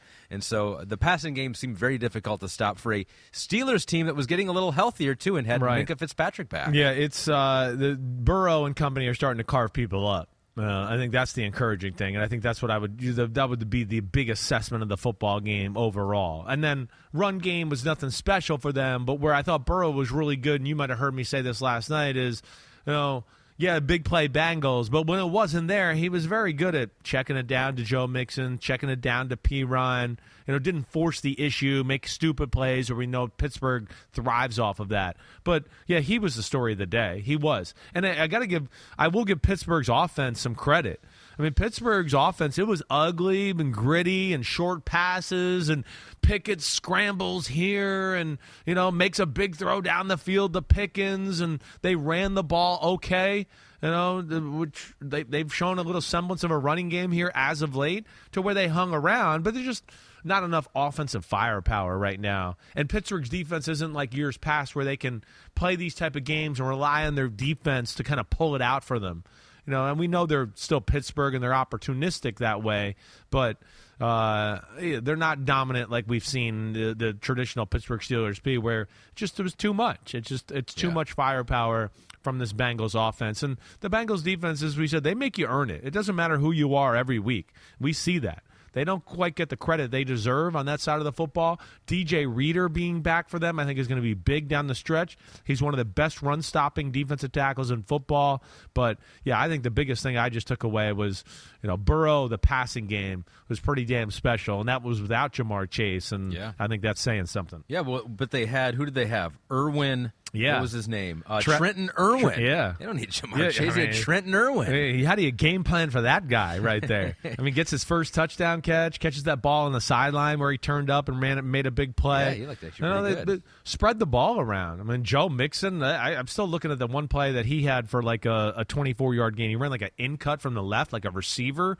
But, yeah, within their simplicities of their offense, they're finding ways to create some illusions of complexities and things like that. I think that's the biggest thing. And then the other thing, too, that just was a little surprising to me is I was a little surprised that Pittsburgh playing maybe a little more man-to-man than I expected at times. I felt like when I saw a lot of the T. Higgins big catches, I was just going, man, it's him on Cameron Sutton or it's him man-to-man against somebody, and that's just not a winning formula versus, Joe Burrow and that company he's got at receivers. Yeah, Joe Burrow tied a career high with 4 touchdown passes in the game. 3 passes went behind the line of scrimmage. All of those were touchdowns. Samaje Perine caught 4 passes.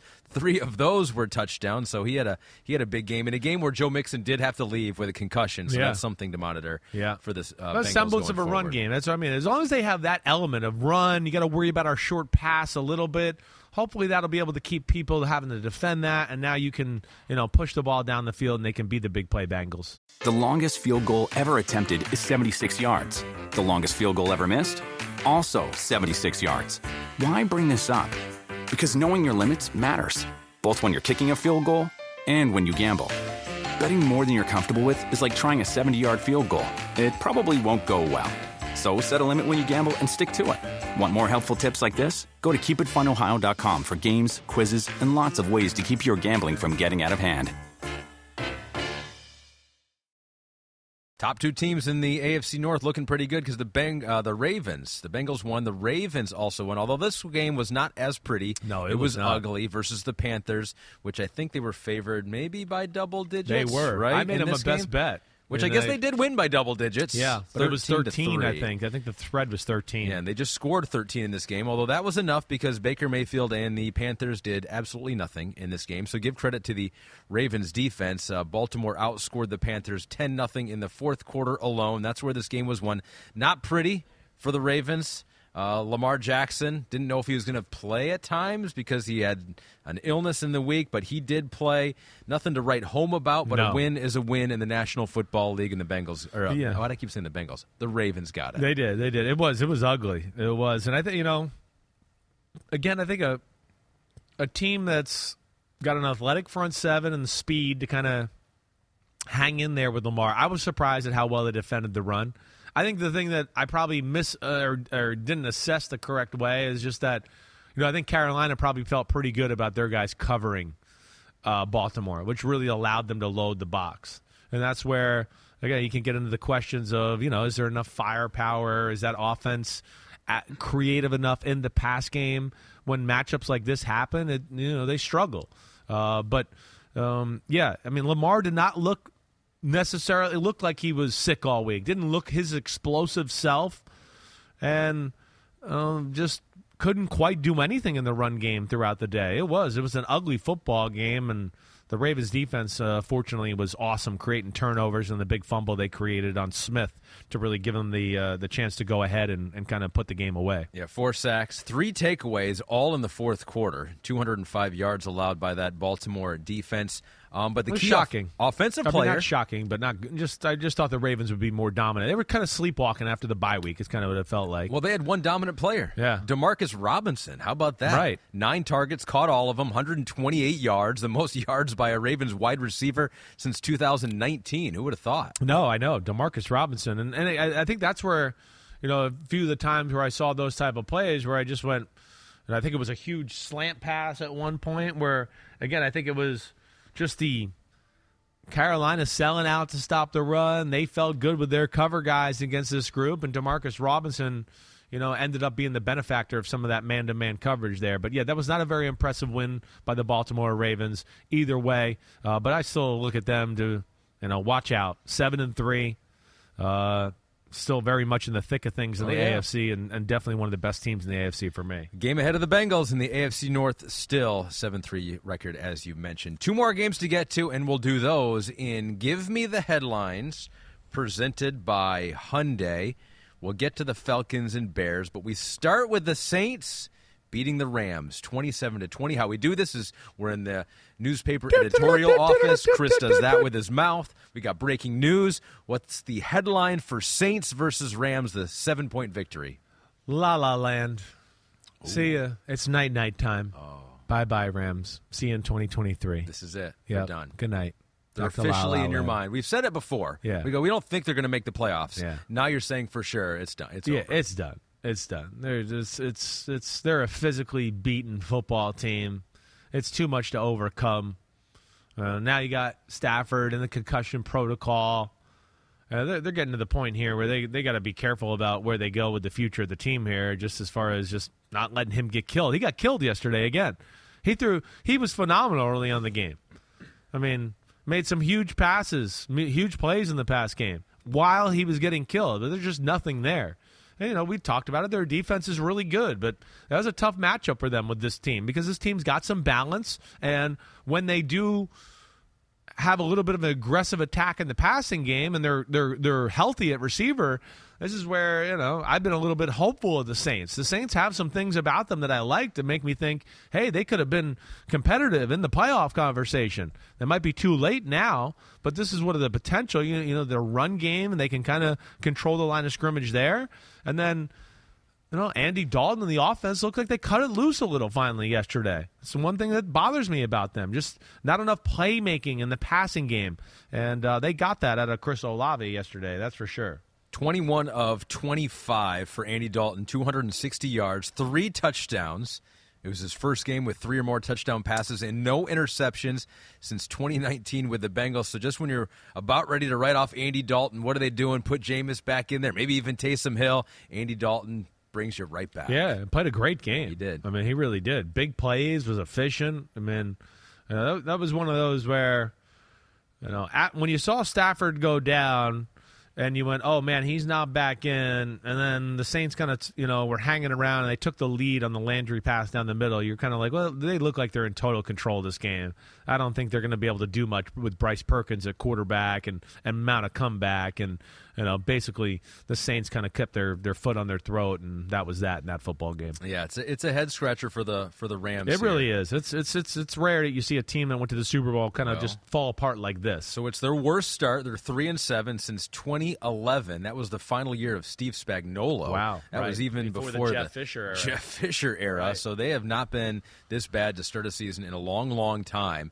And you mentioned that. It's Matt Casey was out here, and he was like, when's the last time a Super Bowl champ looked like this? Because a lot of times we do see it. It's not uncommon to see it with a team that loses to have that hangover, but for the champ. So Pete's done a pop quiz here. Let's see me think here. Who was the last Super Bowl champ to finish with a losing record the following season? I want to say. Don't look. I'm not looking. I'm not even in the documents here. I'm on NFL Jesus. All right. Okay, all right. So. I'm all right. So right off the bat, and don't tell me if I'm right, tell me if I'm right. But if I'm wrong, don't tell me the answer here. I'm going to say it's the 2016 Broncos after the 2015 Super Bowl win. I'm incorrect. So they had a win. We're going losing record. Losing record. Yes. Okay. Hold on. They were 9-7. Oh, so they went 9-7. Damn. Okay. Hold on. Hold your horses there. Wow. I'm really choking my ass off here. I'm going to say it's the 2006 Steelers. You got to go back 3 more years. 3 more years? Is it the Buccaneers? The 2003 Buccaneers. The team I was on.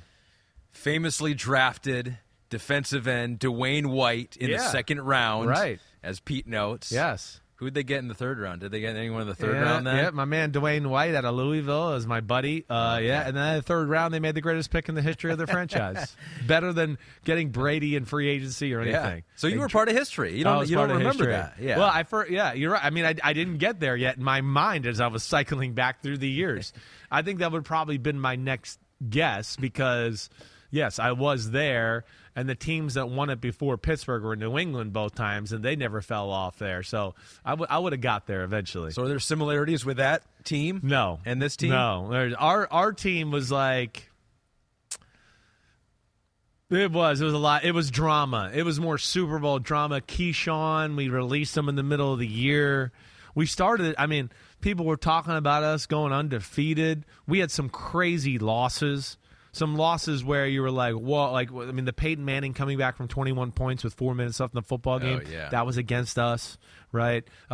We had a game against the Carolina Panthers where they blocked 2 field goals and the extra point to win the game. Oh, man. Right. I mean, we lost some games where you were just like, I was sitting there on the sidelines that year going like, is this the NFL? This shit is crazy.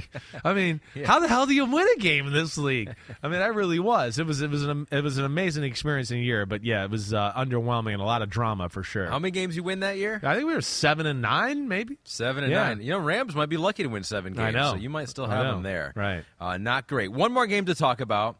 This one was not great for the Bears, although they started out with a lead. Falcons came back and beat Chicago 27-24. Your headline for this game is Defeat. Falcons. Hurricane Dicka can't beat Hurricane Cordero.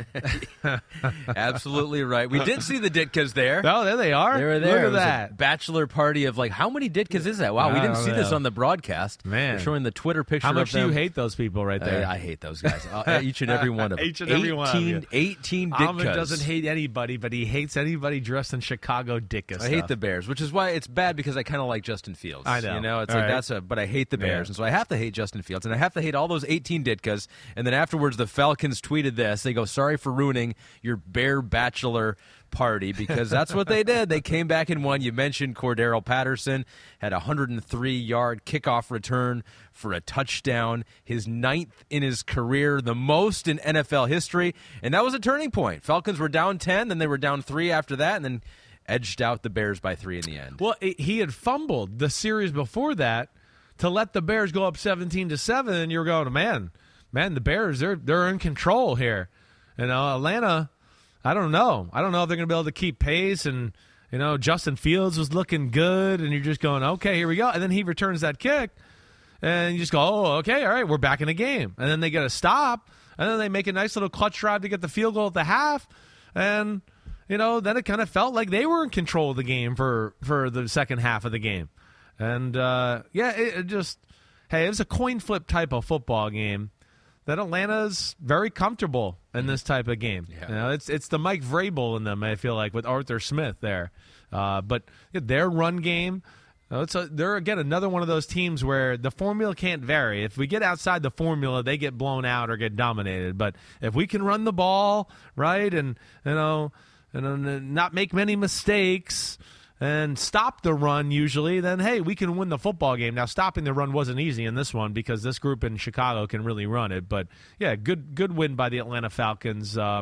And Justin Fields, as amazing as he was, man, another game where it took a lot of hits, and I'd like him to be careful a little bit. Yeah, his 5th straight game with a touchdown pass and a rushing touchdown ties Kyler Murray for the longest streak in the Super Bowl era. But, yeah, he had to leave the game with it looked like an injury to his non-throwing shoulder, but didn't look great. 3rd straight loss by 3 points or fewer for the Bears. So they've been in these games.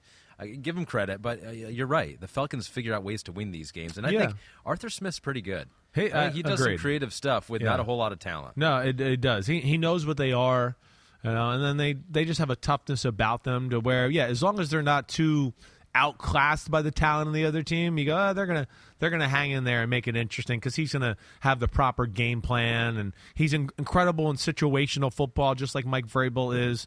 Another team that's not sexy, and I don't imagine them being in the playoffs, but They're one of these teams that's going to hang around and be scary and probably upset a few teams' playoff hopes as we go along here. And it's remarkable because you just look at it and go, I don't really know there's no marquee thing to talk about with the football team. The passing game is meh. Kyle Pitts almost got hurt yesterday. That was like the most scary thing for them. His knee got a little banged up. But, yeah, it's smash mouth and, defense kind of just hangs in there, and they found a way to get it done. And again, Chicago, I'm still excited about what I see in Chicago. Sure. And I do think they're building something that has a chance to be damn good in the future. Falcons are going to be the team that the final couple of weeks of the regular season, we have Steve Kornacki in the studio, and they're going to be the team that's still on the list. You're like, they still have a chance to make the playoffs? Yeah, they're in the hunt. It's like we haven't written them off yet. I'm like, no, they win out. They're a playoff team. It's amazing. And I want to pull up their schedule just to kind of see what it looks like here down the stretch. Happen. Washington this week. Ooh. Yep. Steelers. Bye week. At Saints. At Ravens. Cardinals at home. Bucks. Oh, man. Yeah. Who knows? Kornacki early phases of being on the show. They're still in the hunt. I think at the end of the year, week 17 or 18, we've written them off. They'll be out of there. And then, as Pete reminds me, they will be in Requiem for a Team when we bury so they'll never be dead. Playoff teams. They'll never be dead. They're dead then. They're dead then. We revive them. And then you'll talk about their draft positioning and then bring them back alive. Top pick power rankings. We do all that for all the bad teams here. We got one more game to talk about, but we'll do that in our next segment. As I close, that was Give Me the Headlines, presented by Hyundai. Almost got ahead of myself right now. Hyundai almost, like some of the lawyers were like, wait a second. You got to read the fine print, Ahmed. You didn't close the segment. You wore the red pants for us today. We appreciate that. You went to the early Bet MGM Parlay preview, but now it is the appropriate time to do that. Monday Night Football, 49ers, Cardinals in Mexico. So the 49ers are favored by 8. You think the 49ers will win, but you don't think it will be by that many points. I don't. I think this is a team that poses some problems. Here's the first thing. You've heard me say this, is Vance Joseph, to me, is one of the few guys in football that's been able to match wits with Shanahan and do some things on that side of the ball, and with their personnel set and the speed of some of their second-level guys, Isaiah Simmons, Collins, Budda Baker down there a lot, and that to where they can kind of – they don't have issues with, this guy's going that way, this guy's going this way. They're athletic enough and creative enough to have some answers for it. And then on the offensive side of the ball, the one thing they do too is, of course, they're in a spread. They spread out that defense of the San Francisco 49ers. The 49ers don't really play man-to-man a lot. So within that spread, it stretches their zone out a little bit. And then if you have the Kyler Murray effect of him being able to run the ball, now that makes that guy playing the zone between the slot receiver and, I want to help out with the run, but I got to help out with the short passing game. It puts them in a little bit of a bind that way. So I have a hard time thinking that the 49ers are going to win by more than 8 points. I like the Cardinals to cover this one all the way. I like the 49ers to win.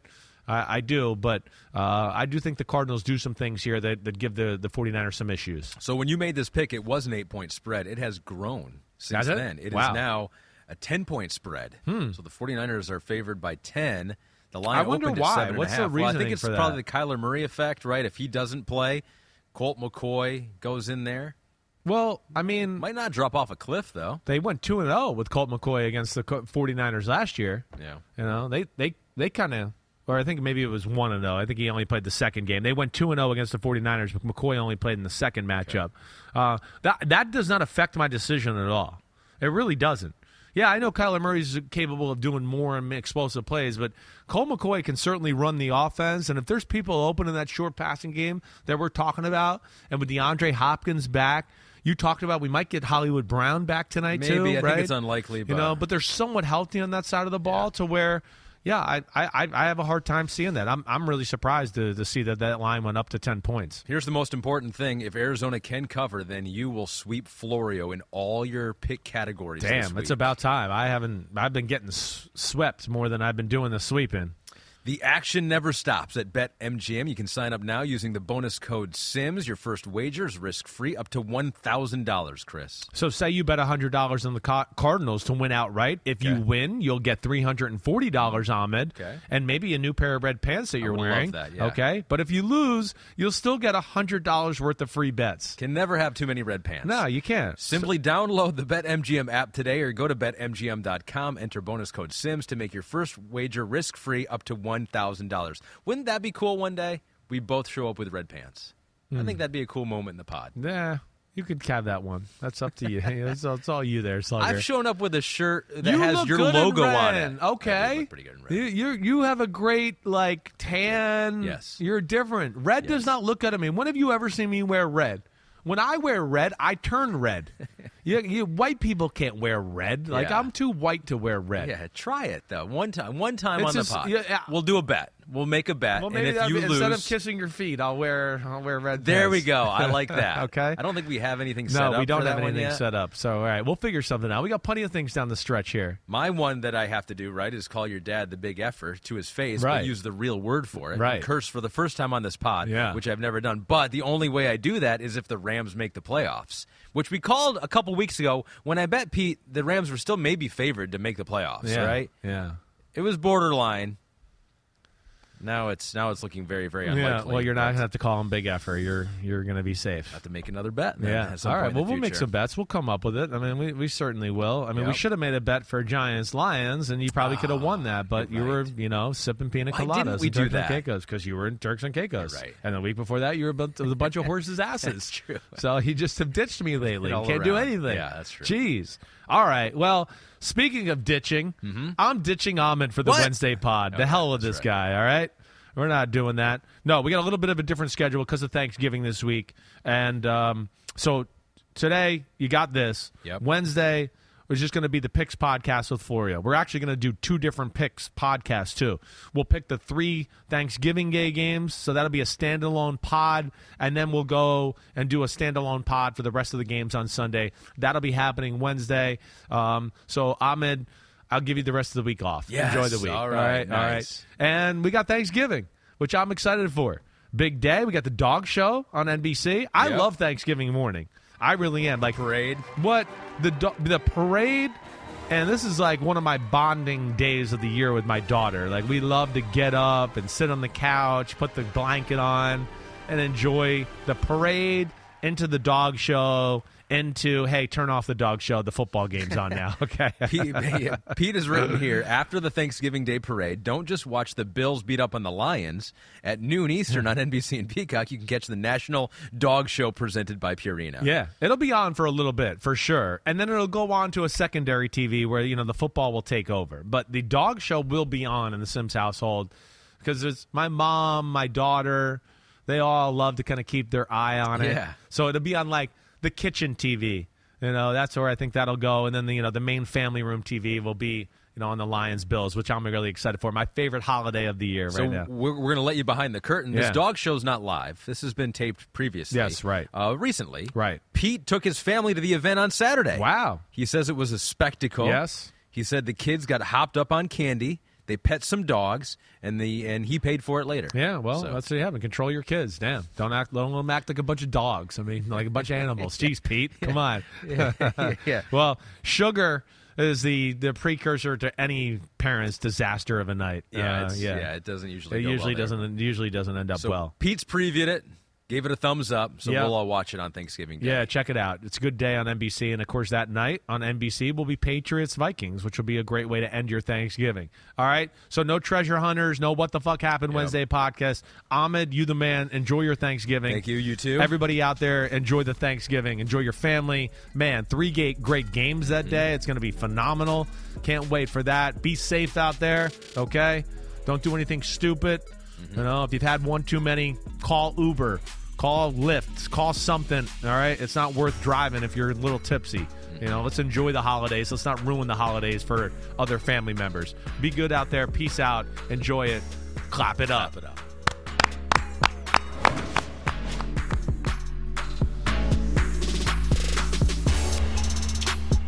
The longest field goal ever attempted is 76 yards. The longest field goal ever missed?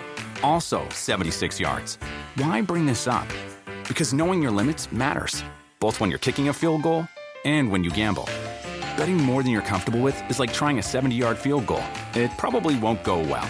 So set a limit when you gamble and stick to it. Want more helpful tips like this? Go to keepitfunohio.com for games, quizzes, and lots of ways to keep your gambling from getting out of hand.